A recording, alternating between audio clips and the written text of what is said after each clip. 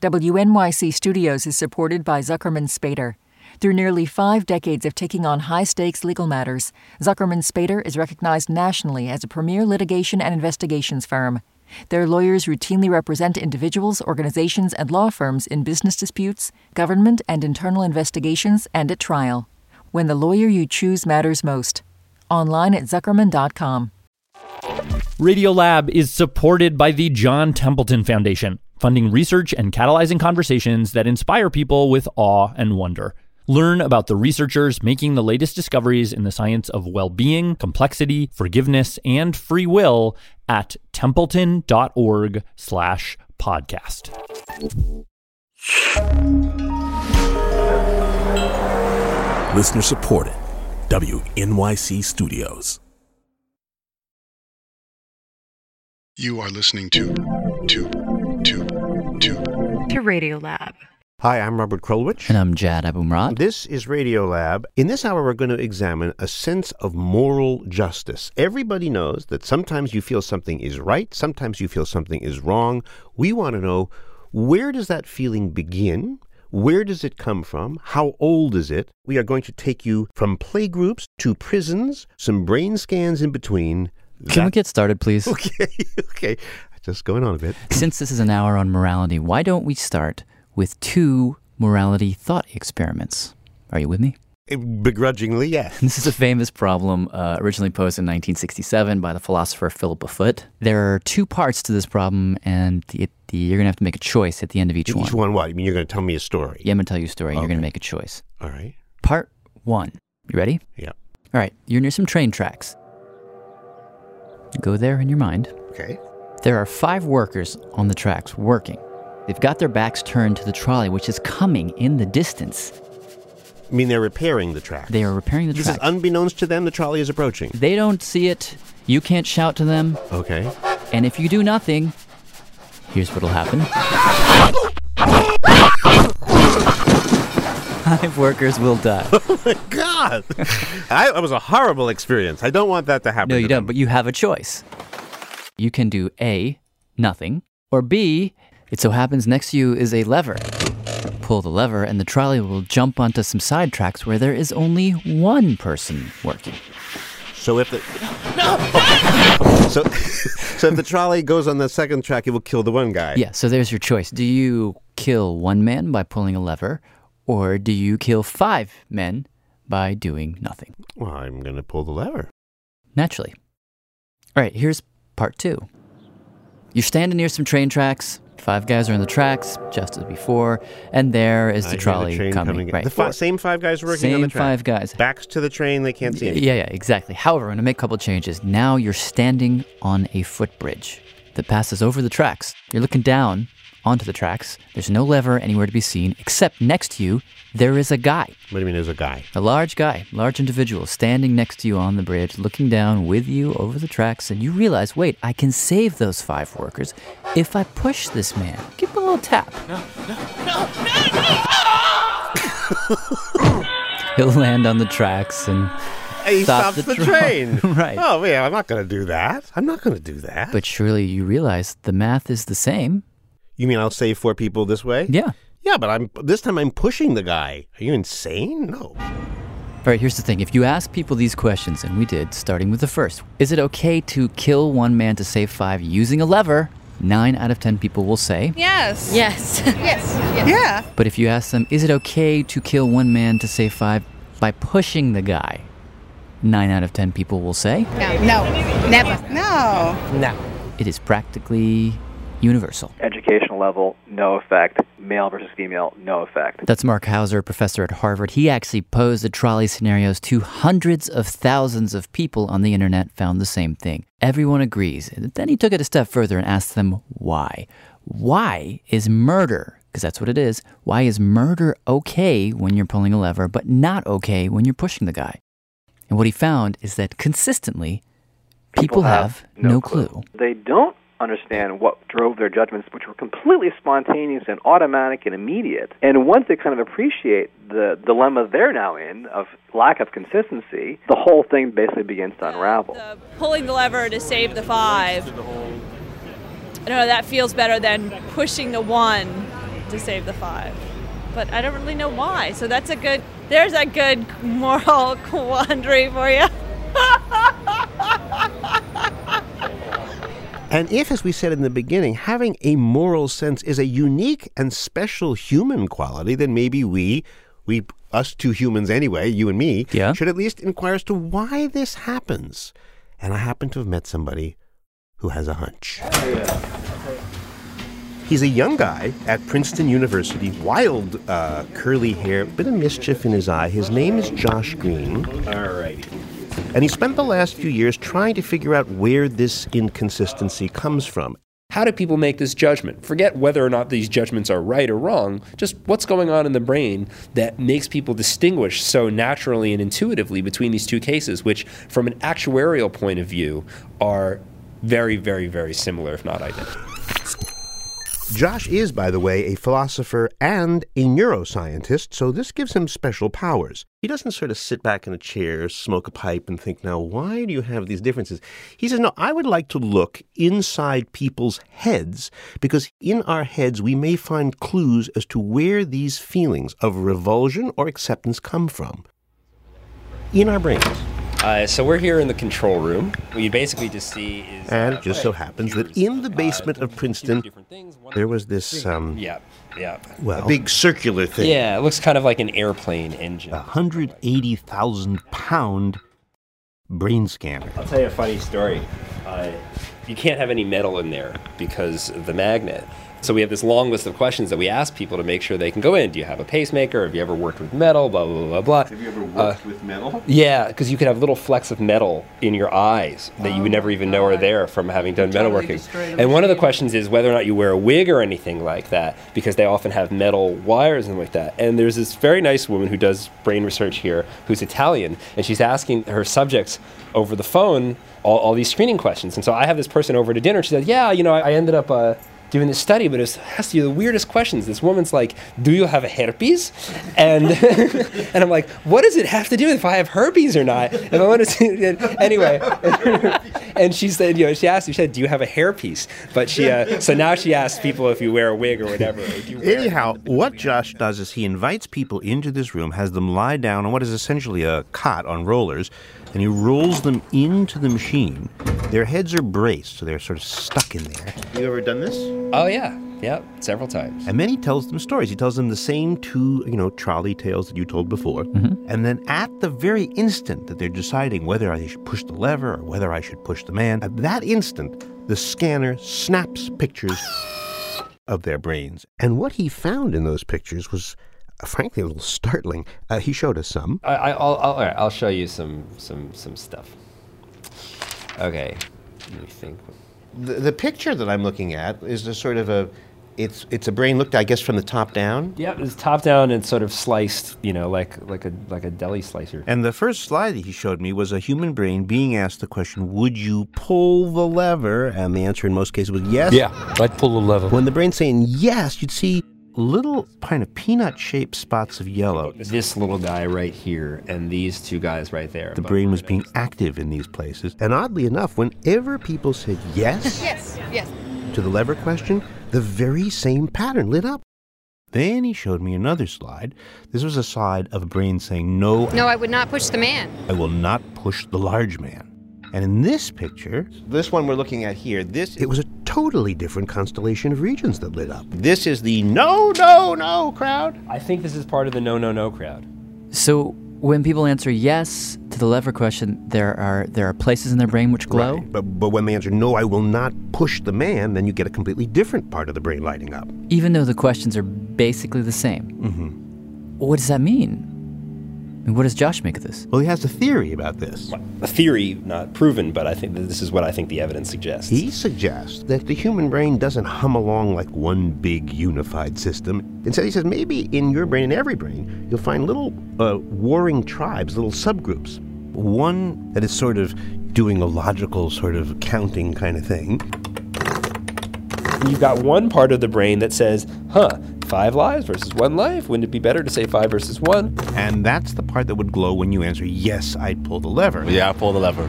But there's this other part of the brain which really, really doesn't like personally killing another human being and gets very upset at the Fat Man case and shouts, in effect, "No! No!" You know, it understands it on that level and says, "No! No! No! Bad, don't do." No, I don't think I could push. No, never. A person. No. Instead of having sort of one system that just sort of churns out the answer in Bing, we have multiple systems that give different answers, and they duke it out, and hopefully out of that competition comes morality.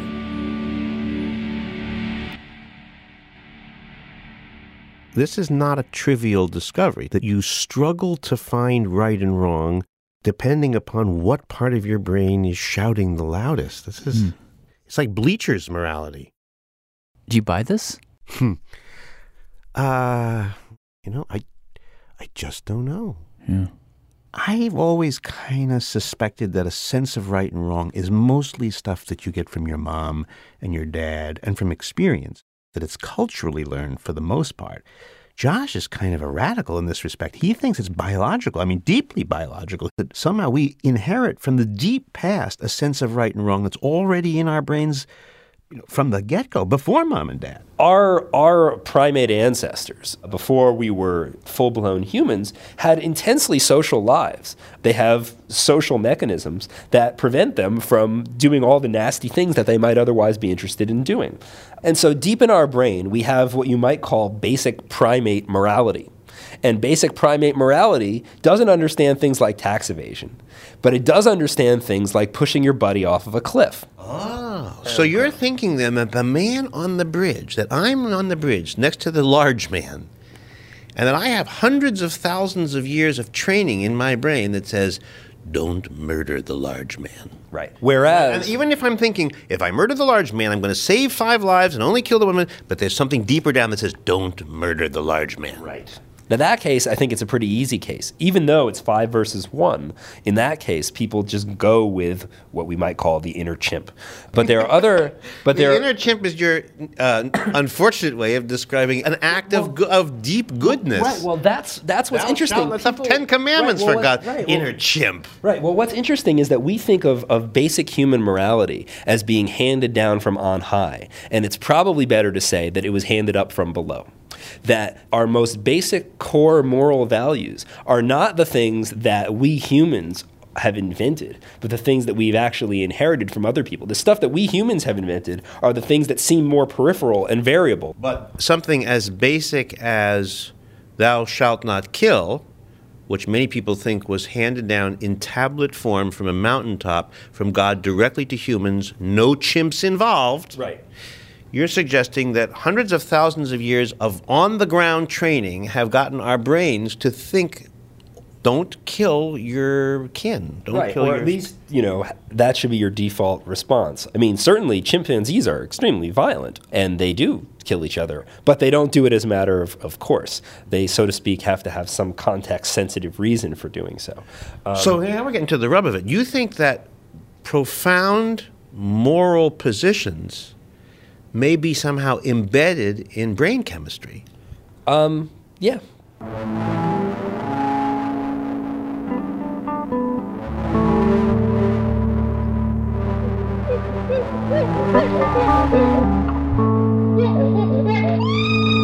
That's a cool idea, though, that when you have these gut feelings, when we talk about our gut, I know in my gut this is right or this is wrong, really in that moment, that's evolution talking. Yeah, he calls it our inner chimp. And that phrase bothers you. Well, yeah. Inner chimp, that's an interesting way. Well, you'd be glad to know that it was a phrase that was not too familiar to a guy who specializes in chimps. My name is Frans de Waal, and I'm a professor at Emory University. I also work at the Yerkes Primate Center in Atlanta, Georgia. But we'll see. Maybe they make some noise without food. Frans de Waal, he knows chimps. He's observed chimps, in some cases the same chimps, for the last 3 decades. And though he doesn't use the phrase inner chimp, he would agree that human morality is not special. All you have to do is watch chimps do their thing for 5 minutes to see that, which we did. So, he took us on a little walk around his office. 115 acres of land here in the middle of Atlanta, with 2,000 primates. Some bonobos, gorillas. Mostly monkeys. He keeps his chimps in big stadium-type enclosures. They're like gladiator rings with high walls and no roof. And off to one side, there's an observation tower. On the way to one of these big things, we had to pass through some woods, and we crossed a blackberry bush, at which point Franz stopped. I'm going to cut a few branches of blackberry. They like blackberry a lot. This is him cutting the branches. They love the young shoots. You will see. Pull this one out. Well, not bad at all. Anyhow, a few minutes later, we'd climbed the ladder to the observation tower so we could see the chimps down below. 15 chimps were milling around in the heat. And then, all right, guys. This is the cool part. With a big smile on his face, Franz drops the branch into the enclosure. Oops. There it goes. Lands thud, 20 feet below. Right in front of a female. That's a young female, Katie, who takes it. She has the enormous branches of blackberry. There's one female coming over. They're not going to be happy to share. You see? There's a fight.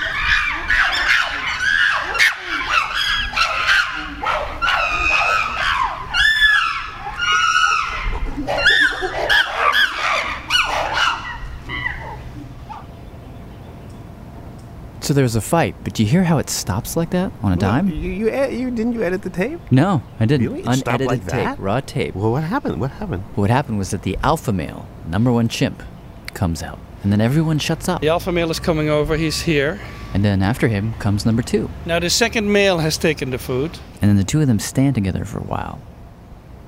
Who knows what they're doing, but eventually number two takes the branch and walks toward the back of the enclosure. You see he's being followed by females. At the back of the enclosure is a hut, a little building. And one by one, all 15 chimps file in after him. Now they're going in the building with the branch, which is bad for us, because we may not hear a lot. Can we see what they're doing? Mm-mm. Unfortunately not. But there's no need to wonder, because Franz told us what they're doing. He's seen it a million times. This is how they share. They will probably divide the thing, and then some individuals will have a large branch, and then they will start sharing with the rest. Wow. See, they have the system. Anytime some food lands in the enclosure and the juveniles get it and they can't decide who gets what, the adults will take it, lead everyone into the hut, where they will divide the branch into pieces. Usually in the end, everybody gets something.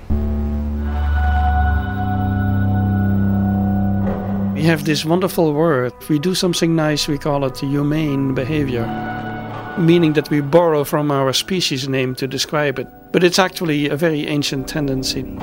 Ancient, Franz says, because the only way our primate ancestors made it this far was through cooperation. And that's the key. So, of course, if you fall and stumble and bleed and are in trouble, I should respond to that, because my survival also depends on how you are doing. That doesn't mean that there's no nastiness. Chimps do fight, they do kill each other, but on the whole, they get along. And they've gotten along for so long that evolution, he says, has etched some really basic instincts into our brains. Sharing, reciprocity, and the most basic one of all. If you were to remove the capacity for empathy from morality, the whole thing falls apart. Then it just becomes a bunch of rules. You know, people disagree about this. What's the real essence of morality? Is it thoughts? Is it feelings? Franz says it's empathy. And you can see very striking instances of empathy in the apes. He literally has 100 different examples. But here's a really good one that you may remember. There's this famous case in the Brookfield Zoo where a gorilla rescued a boy who had fallen into the enclosure. This happened like 10 years ago. It was a parent's nightmare. A 3-year-old boy had climbed over a railing and fallen 18 feet into the gorilla pit. What did the gorilla in that case do?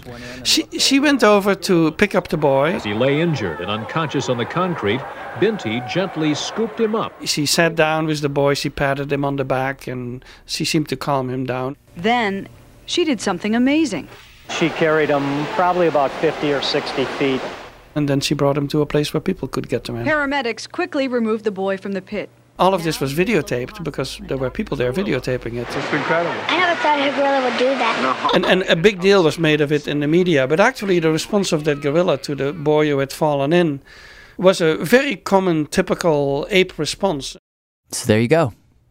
Look, I'll concede the point that, when Mount Sinai happened, that wasn't the beginning of creatures learning to do good or knowing the difference between good and bad. But I will say that I still think there's a difference between human beings and apes and monkeys.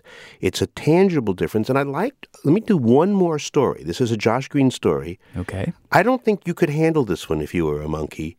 It's even hard to handle if you're a human. The situation is somewhat similar to the last episode of MASH, for people who are familiar with that. But the way we told the story, it goes like this. It's wartime. There's an enemy patrol coming down the road. You are hiding in the basement with some of your fellow villagers. Let's kill those lights. And the enemy soldiers are outside. They have orders to kill anyone that they find. Quiet.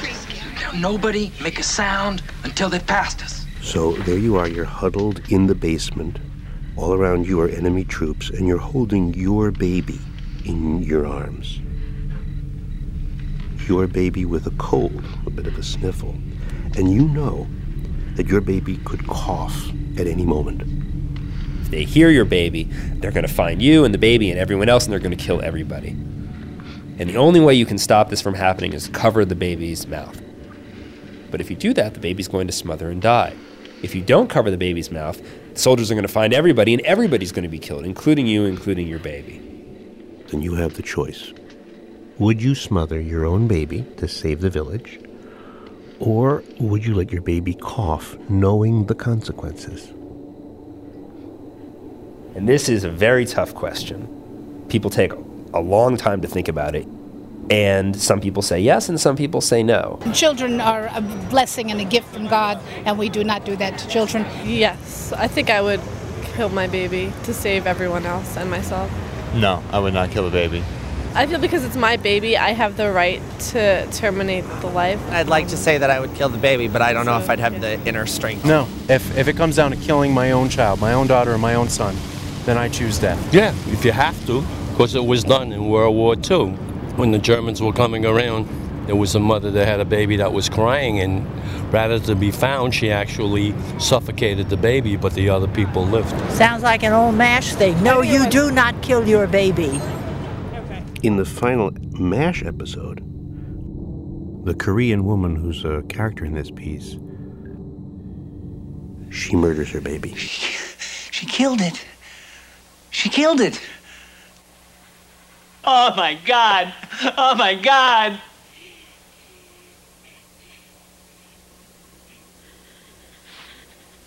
I didn't mean for her to kill it. I just wanted it to be quiet. It was a baby. She smothered her own baby. What Josh did is he asked people the question, would you murder your own child while they were in the brain scanner? And at just the moment when they were trying to decide what they would do, he took pictures of their brains. And what he saw, the contest we described before, was global in the brain. It was like a world war. That gang of accountants, that part of the brain was busy calculating. A whole village could die, But the older and deeper reflex also was lit up, shouting, don't kill the baby. No, don't kill the baby. No. Inside, the brain was literally divided. Do the calculations. Don't kill the baby. Do the calculations. Two different tribes in the brain literally trying to shout each other out. And Jed, this was a different kind of contest than the ones we talked about before. Remember before, when people were pushing a man off of a bridge, overwhelmingly, their brains yelled, no, don't push the man. And when people were pulling a lever, overwhelmingly, yeah, pull the lever. Right. There it was distinct. Here, I don't think really anybody wins. Well, who breaks the tie? I mean, they had to answer something, right? That's a good question. And now, is there what happens? Is it just two cries that fight each other out, or is there a judge? Well, that's an interesting question, and that's one of the things that we're looking at. When you are in this moment with parts of your brain contesting, there are two brain regions. These two areas here, towards the front. Right behind your eyebrows, left and right, that light up. And this is particular to us. He showed me a slide. It's those sort of areas that are very highly developed in humans as compared to other species. So when we have a problem that we need to deliberate over, the front of the brain, this is above my eyebrow, sort of? Yeah, right about there. And there's two of them, one on the left and one on the right. Bilateral. And they are the things that monkeys don't have as much of that we have? Certainly these parts of the brain are more highly developed in humans. So looking at these two flashes of light at the front of a human brain, you could say we are looking at what makes us special. So that's a fair statement. A human being wrestling with a problem. That's what that is. Yeah, where it's both emotional, but there's also a sort of a rational attempt to sort of sort through those emotions.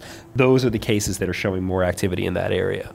So in those cases, when these dots above our eyebrows become active, what are they doing? Well, he doesn't know for sure, but what he found is in these close contests, whenever those nodes are very, very active, it appears that the calculating section of the brain gets a bit of a boost, and the visceral inner chimp section of the brain is kind of muffled. No! The people who chose to kill their children, who made what is essentially a logical decision, over and over, those subjects had brighter glows in these two areas and longer glows in these two areas. So there is a definite association between these two dots above the eyebrow and the power of the logical brain over the inner chimp or the visceral brain. Well, that's the hypothesis. It's going to take a lot of more research to sort of tease apart what these different parts of the brain are doing, or if some of these are just sort of activated in an incidental kind of way. I mean, we really don't know. This is all very new. And how many people chose to kill their baby? About half. Wow. That's not bad. What do you mean it's not bad? You're in favor of killing the baby. Well, what would you do? Me? I must have a very noisy chimp. Yeah? Because it wouldn't even consider. I would kill the baby. You would? The village will go on to have 100 babies. Your baby is just one. My baby is my world. My baby is my universe. So I don't. You're going to erase all those people based on your one child? Well, wait, first of all, the audience should know that Jed Abumrad does not have a child of his own yet. So True. what you can't know is you can't know what it would be like to look into your own daughter's face, your own son's face, and in that life. Yeah, you're right. I know you. You couldn't do that. Look, agreed. I don't know what I would do really, but if you're just asking me right now in the abstract which is more right, well, I couldn't live with myself if I didn't act on behalf of the greater good. Look, you know what I think? I think the real essence of a moral sense, if we want to bring this discussion to its real end, you say, what is it about human beings that the animals still don't have and may never have, and I hope will never have? Mm-hmm. Guilt. Guilt? Yeah, guilt. The ability to blush. That's the one expression that the apes don't have, as far as I know. Shame and guilt, I'm not sure that they are particularly well developed in the chimpanzee. Wow. So shame. We should embrace our shame. Mm-hmm. Which is good, because I actually spend most of my life feeling ashamed. In that, we're exactly the same. For more information on neuroscientist and philosopher Josh Green and primatologist Frans de Waal, who you just heard, visit our website, radiolab.org. You're listening to Radiolab. From New York Public Radio, WNYC, and NPR. Radiolab is supported by the John Templeton Foundation, funding research and catalyzing conversations that inspire people with awe and wonder. Learn about the researchers making the latest discoveries in the science of well-being, complexity, forgiveness, and free will at templeton.org/podcast. I'm David Remnick, and each week on the New Yorker Radio Hour, my colleagues and I unpack what's happening in a very complicated world. You'll hear from the New Yorker's award-winning reporters and thinkers, Jelani Cobb on race and justice, Jill Lepore on American history, Vincent Cunningham and Gia Tolentino on culture, Bill McKibben on climate change, and many more. To get the context behind events in the news, listen to the New Yorker Radio Hour wherever you get your podcasts.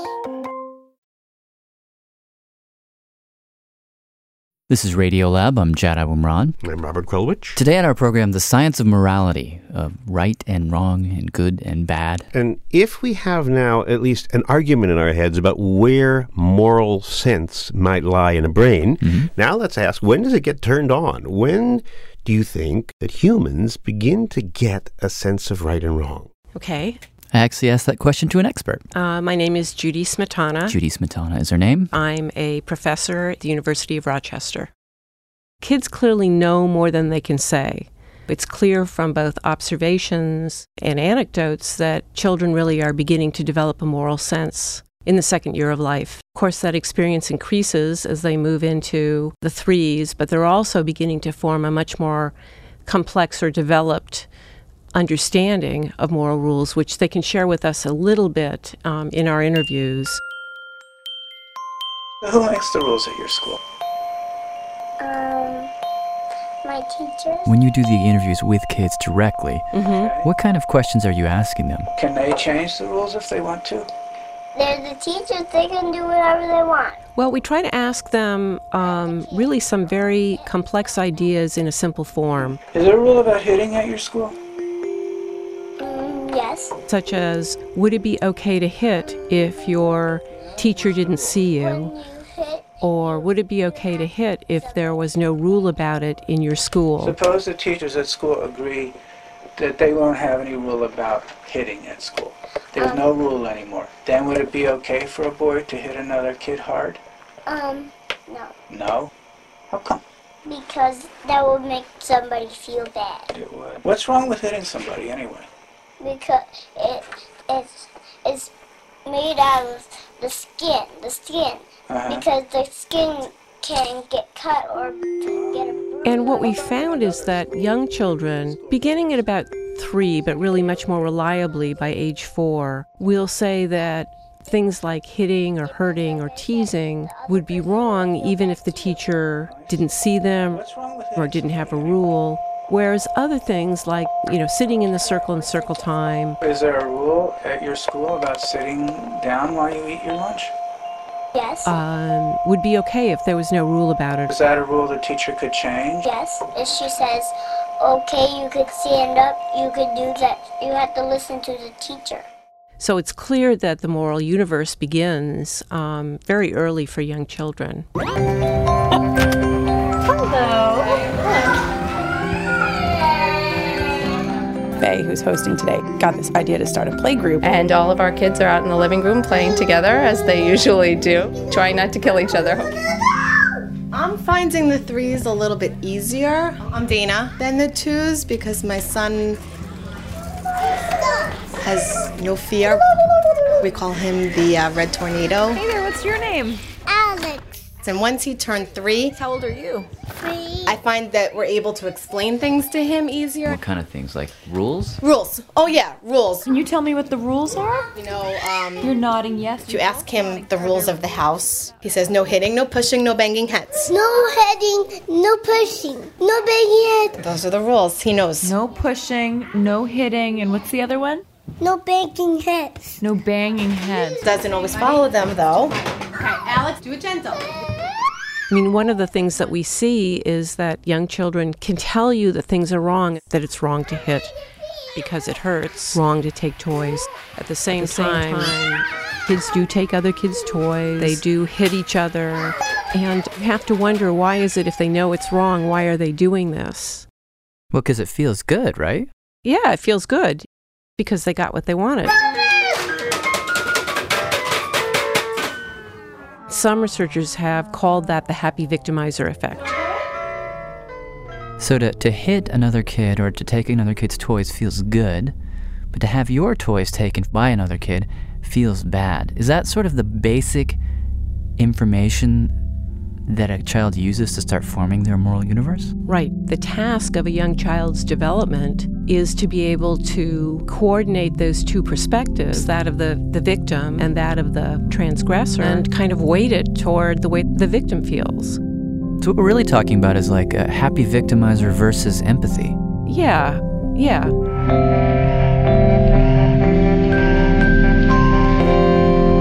Hello. That's, I would say that the absence of empathy is one of the characteristics of really young kids. What's this? It's a microphone. My name is Gavin. Gabby, make sure you don't have any yogurt on your fingers. I am 2 years old. You say to them, do you see how you don't like being teased, but then you teased your brother and see how it made him feel? You might as well be, speaking in Farsi to them. It's a little bit like they're a little bit like sociopaths. Do you think that's overstating it? I think so. I guess in a very general way that's true, but I think we are born with some very rudimentary sense of empathy hardwired in. People are very persuaded, for instance, by the primate evidence, that's something that you see in other species. But I do think that kids are born with different innate levels of empathy. I mean, when I happened to be going to school early one day, I'm never early, and they have an observation closet where you can watch the classroom, and I had not ever observed because I'm never early, so I went into the closet, and at that moment, I saw Jack tackle his best friend, drop behind a bookcase, the rest of the classroom gather round. Then I saw Jack stand up and just look down with this very startled, frightened look on his face. And then I saw his friend stand up with his lip bleeding.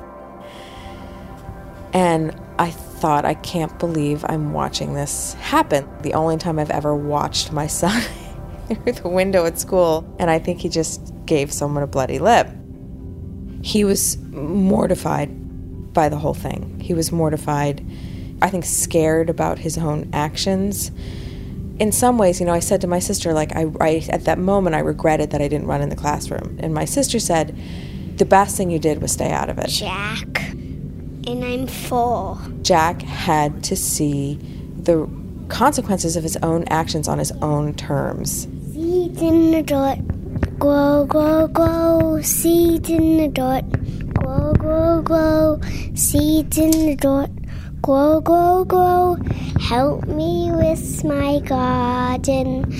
Sun in the sky, shine, shine, shine. Sun in the sky, shine, shine, shine. Sun in the sky, shine, shine, shine.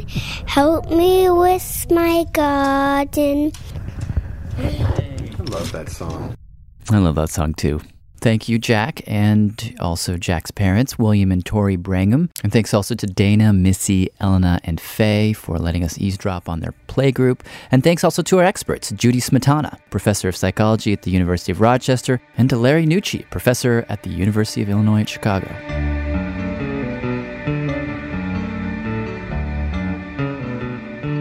Well, if this moral sense gets turned on when you're 3 or 4, there are some moments in your life where you get so embarrassed by something that you did that your moral sense never turns off. And that's the next story. It comes from producer Amy O'Leary. For her, that moment came in the 4th grade. During a game her class played called Homestead, sort of a cross between Dungeons and Dragons and Monopoly. It was supposed to teach kids about pioneer history. Amy felt so bad about how she acted in this game that many years later, she wrote her teacher a letter, and he never responded. So she went to see him. So where's your classroom? Down this way. Okay. The kids are off in PE. As we walk through the hallway, I realize why I'm feeling so disoriented. I'm a grown-up with a 401k, and the doorknobs in the school come up to my knees. When we sit down for the interview part of the interview, where I'm supposed to ask Mr. Riggs about this game we played, frankly, all I could think of was the most obvious question. So, how are you? Older, balder, grayer, fatter. Still teaching, probably have still 6 or 7 years left to go. How many? 34. 34 years. Yeah, I've been teaching probably longer than half the staff's been alive. You still play Homestead? Yes, we're still trying to do it. You just grabbed your forehead and had this look of anguish. What was that for? This class.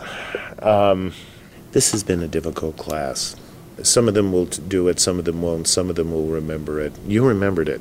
Did everyone in the class remember it? I already knew the answer to that. Because I'd checked. Hello. I found Jeff in LA. Jeff, do you remember Homestead? Vaguely. And Dale in Phoenix. Dale, do you remember the Homestead game that we played? Vaguely. And Steffa, who I met at a bar in Brooklyn where she works. Do you remember Homestead, the game? No, not as much as you do, obviously. Yeah, Mr. Riggs remembered it. Once you start talking about it, I may remember it. So it was the simulation game that we were supposed to be like prairie settlers, right? Yeah. And there's this big plywood map at the front of the classroom, and we had these little booklets that were sort of black and white booklets. These are the booklets you used. Wow. Standing in his classroom, I remember everything about the game. I hold this and I have a flood of memories. I remember the power and the slumlording, the price gouging. But I think the purpose of the game was to teach us something about the history of the kinds of people who had to settle the West. You were assigned a character and a plot of land, and every day you played it, each individual student would have a different fortune. You might roll a 1, and there'd be a drought, and you wouldn't get any money off of your land, or you'd roll a 6, and that meant there was a bumper crop. I mean, it was a lot like a Monopoly game. With that in mind, I've got the board there. Oh my, is that the same board? Yeah, it's the same board. Oh, let's look at it. I remembered this. And so, just as luck would have it, one of the very first things that happened in the game is that Mr. Riggs announced that this land, the square in the middle there, land square 18, my land, that's the piece of land that I had, would be the center of town. So you got to sell all the town property and everything, and kind of run the town. And what did you think of this? I knew at the time it would help me win the game. I thought, this is lucky. I have something that nobody else has. I mean, I thought it was further evidence that I was special. I was always a good student, and I thought, like, well, you know, this is what good students, you get rewarded with lucky things. So then what'd you do? Well, I started by forming a company. We'd go to a kid, we'd say, hey, do you want to join our company? They'd be like, well, what's that? And we'd say, well, we're going to be a company, and we're going to be all together. You give us your land, and we'll give you a place in the town to live in. Everybody wants to move to the town. Don't you want to be in the town? Meanwhile, I'll take all the profits from your farmland. You know, you could get $200 to $1,000 a year on your crops, on your land. And then we would pay them $50 a year. It was a simulation game, so nobody actually had to go out and work their fields to reap the profits off the land. But these people basically sold themselves into a very low-wage kind of slavery situation. And all the other 9-year-olds went for this? Yes. Why? Peer pressure. They thought we were the cool kids. They would all say yes. That's what I remember. It was like almost no one turned us down. And once you've got 20 kids who are part of the company, oh my God, I can do whatever I want. Crazy total power. Anything. Any bullying tactic. I mean, there were things that would come up, like the booklet would say, okay, your family's having a medical problem. You need to pay the doctor. My baby's sick. My baby's sick. The doctor worked for our company, and the doctor would overcharge the people who were not in the company. If you were not part of the company, it was going to cost you a lot of money. More money than any of these people had. Sheesh. And that wasn't even the worst of it. I do somewhat remember that whole episode of... That's Dale again. Of us having to actually stop the game early. He didn't remember much, but he remembered the money. It's hard to forget the money. You had flooded the whole game with counterfeit money, and everybody else's wasn't worth anything anymore. Well, the game used Monopoly money to begin with. Once we got big enough where we realized nobody could really track our finances, we just started bringing it in from home. We actually brought in life money and Monopoly money from home and flooded the classroom currency market. It was an absurd amount of money. In hindsight, I thought that you had to notice that. It was kind of noticeable because I was stamping the money with a Groucho Marx stamp I had on the back, and that was the real stuff, and anything without the Groucho was the counterfeit. No class has taken it as far as you guys did. So did Mr. Riggs ever tell you this was wrong? No, never. I mean, he never said it explicitly. He just sort of one day called this meeting. So I remember this meeting very clearly. You brought us all up to the front of the room, and 6 kids, frustrated, gathered around one side of Mr. Riggs' big teacher's desk. I stood on the other. And you said, we don't exactly think this is fair, but you didn't tell us it was wrong, or that you're cheating, or you're counterfeiting money, and I know it. What I remember was that you raised the question. He asked me, what are you going to do about this? a long pause. He wasn't punishing me or saying it was against the rules exactly. I couldn't figure out what was going on. We were winning. What was I going to do about it? Nothing, I told him. And that's when he gave me this look. It was almost like there was sort of a quiet disappointment that you'd had. Like all the hope he'd had for me as a human being just slid right off his face. Did that help develop a conscience in you? Has that ever come back so that you think about things differently?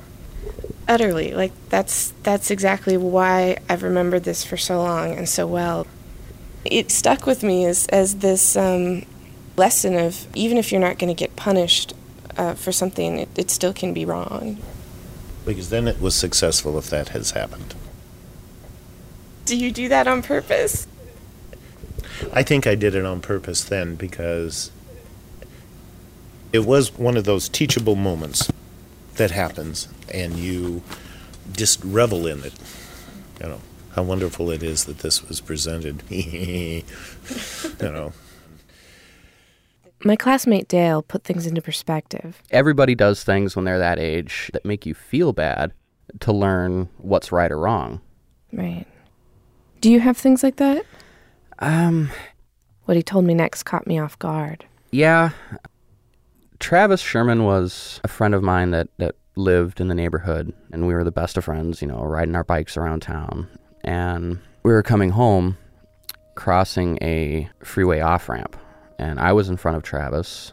I made it across, and the next thing I remember hearing is just squealing tires, and I look around, and Travis is half underneath this car out in the intersection. I remember him kind of half standing up, and his leg was folded up like origami almost, just trashed. And he just kind of looked up at me and said, "Oh, God, Dale, my leg." And he fell back down. I couldn't have been more than 6, but, you know, for whatever reason, I didn't go back to him. I just turned around and I got on my bike and I just rode off. I don't even think I told my mom about it. He tried calling from the hospital several times, and I just remember going, "No, I don't want to talk to him. I don't want to talk to him." My mom finally says, "No, you're going to talk to him whether you like it or not." And when I finally did get on the phone, I just clearly remember him asking me, "Why did you do that? How come you didn't come back for me?" And I didn't have an answer for him. To this day, it's one of those things that still bugs me about myself. Even though I was only that old, that still bothers me that I would do that I would turn around and leave somebody who needs help like that. Maybe that factors into how I am as a person today. You know, it's like I'll help anybody I can just because I don't want to have that feeling again. I asked Dale if he could erase that day from his life. Would he?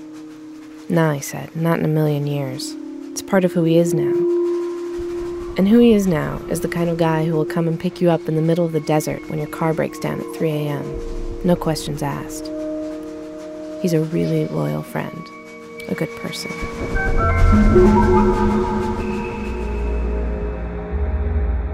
I didn't go back to see Mr. Riggs to resolve anything. I didn't need him to say that deep down he always thought I was a good kid or that he's no longer disappointed in me. What matters is that once he was disappointed in me.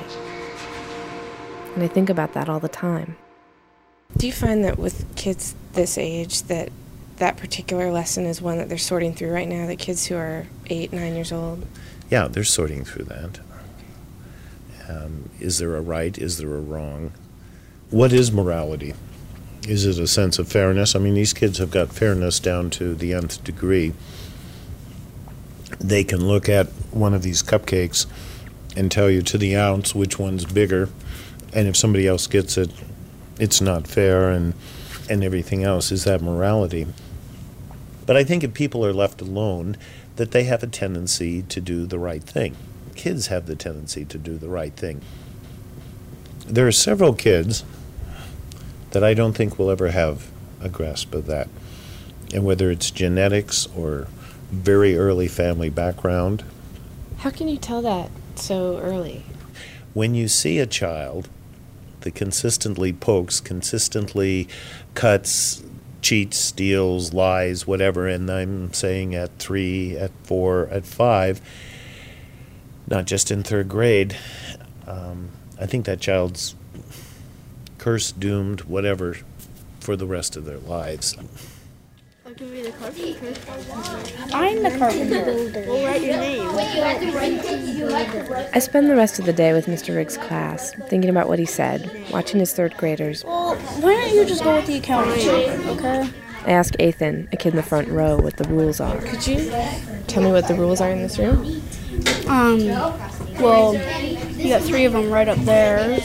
He points to a poster, and I remember that too. Act safely, respect others and their property. And at the top, rule number 1. Do what you know is right. Do what you know is right. Do those work pretty well? Yeah, they actually sometimes do. Thanks to Amy O'Leary for producing that story. One more story like it coming up on Radiolab. Stay with us. You're listening to Radiolab. From New York Public Radio. WNYC. And NPR. Radiolab is supported by BetterHelp. Whether it's already 2 a.m. on a fun night out, graduation time, a new year, we can find ourselves wishing we had more time, wondering where it all went. But there's a question. If we were magically given that time back, what would we do with it? Perhaps you'd spend more time with a friend that you've lost touch with, or petting your dog, or just noticing the sweetness of doing nothing. The best way to let those special things into your life is to know what's important to you so that you can make it a priority going forward. A therapist can guide you through the process of defining your values and understanding your priorities so you know what things you can spend your time on that will really fulfill you.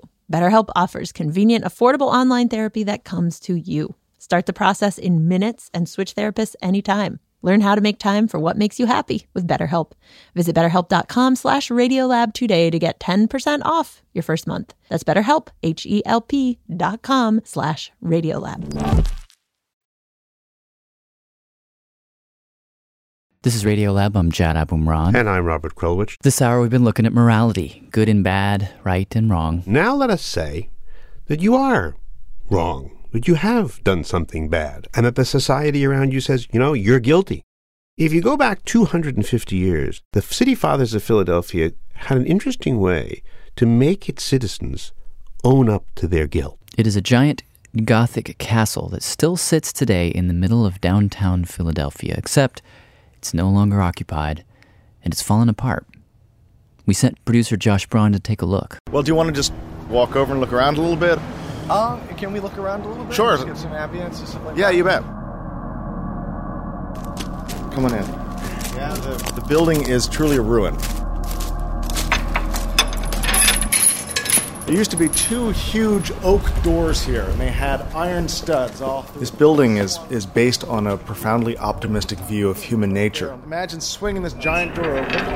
That all people are inherently good. And you, being our new inmate, first thing you'd have your head covered with a hood. That every human being in their heart had an instinct to behave right, to do the right thing. So they argued for a prison that would house every man and every woman in a profound isolation.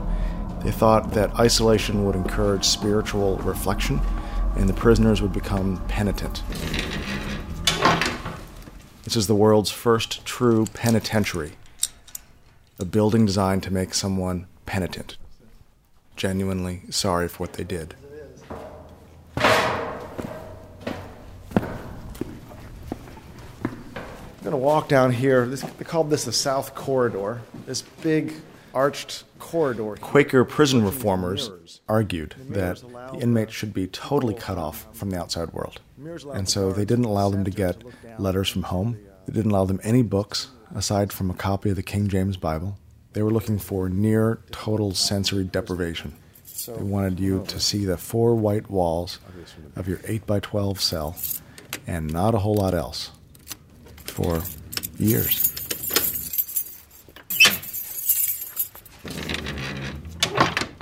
So here you are inside of your cell.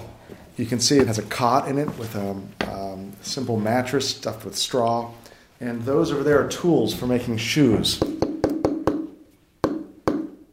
the cell, what always amazes me every time is how high the ceiling is. 16-foot vaulted ceiling. So it's got this beautiful arch to it. And then they have that skylight. They call them the Eye of God. Daylight that came down through this circular opening that's supposed to mimic the look of an eye looking down at you. Remember, you're supposed to be going through a profound spiritual reflection while you're here, and so they wanted all the light to come down from above. And on a gray day like this, you really get a sense for how gloomy this cell would have been. You stay here for 1 second. I'll be right back. So I'll see you in a few minutes.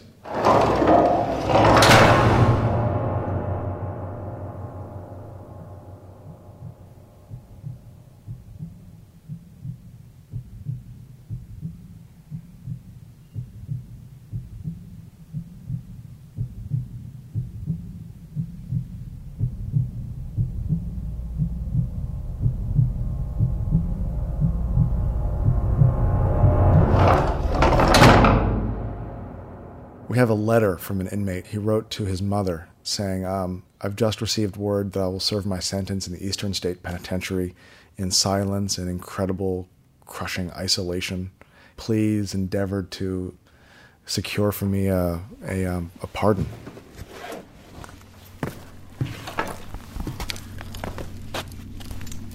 The people who ran this prison were fascinated by silence. They just fetishized the idea of total silence. They wanted the inmate's life back here in these cells to be almost completely silent. And so as they walked up and down the corridors, the guards would put socks over their shoes so that you wouldn't hear the footsteps. And as they rolled carts of food to deliver meals here in the cells, they covered the wheels of the cart with leather, so they would roll in silence. A friend of my mother's was telling me about his time in the Peace Corps, and he was in Gabon, Africa, and he was in the jungle.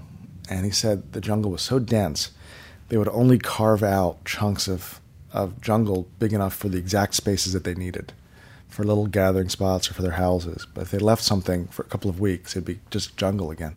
And after 2 years of being in this village, he went off to visit a friend in Kenya and went out to the plains. And he said his eyes physically couldn't focus on distances further than about 10 feet out because they hadn't done it in 2 years. And he said the entire time that he was out there, he felt exposed, like there was things behind him that he couldn't see. And all I could think about was Eastern State Penitentiary and being in these little cells about 8 by 12 for years. And then you walk out, and the first thing you see is the prison itself extending 680 feet in either direction.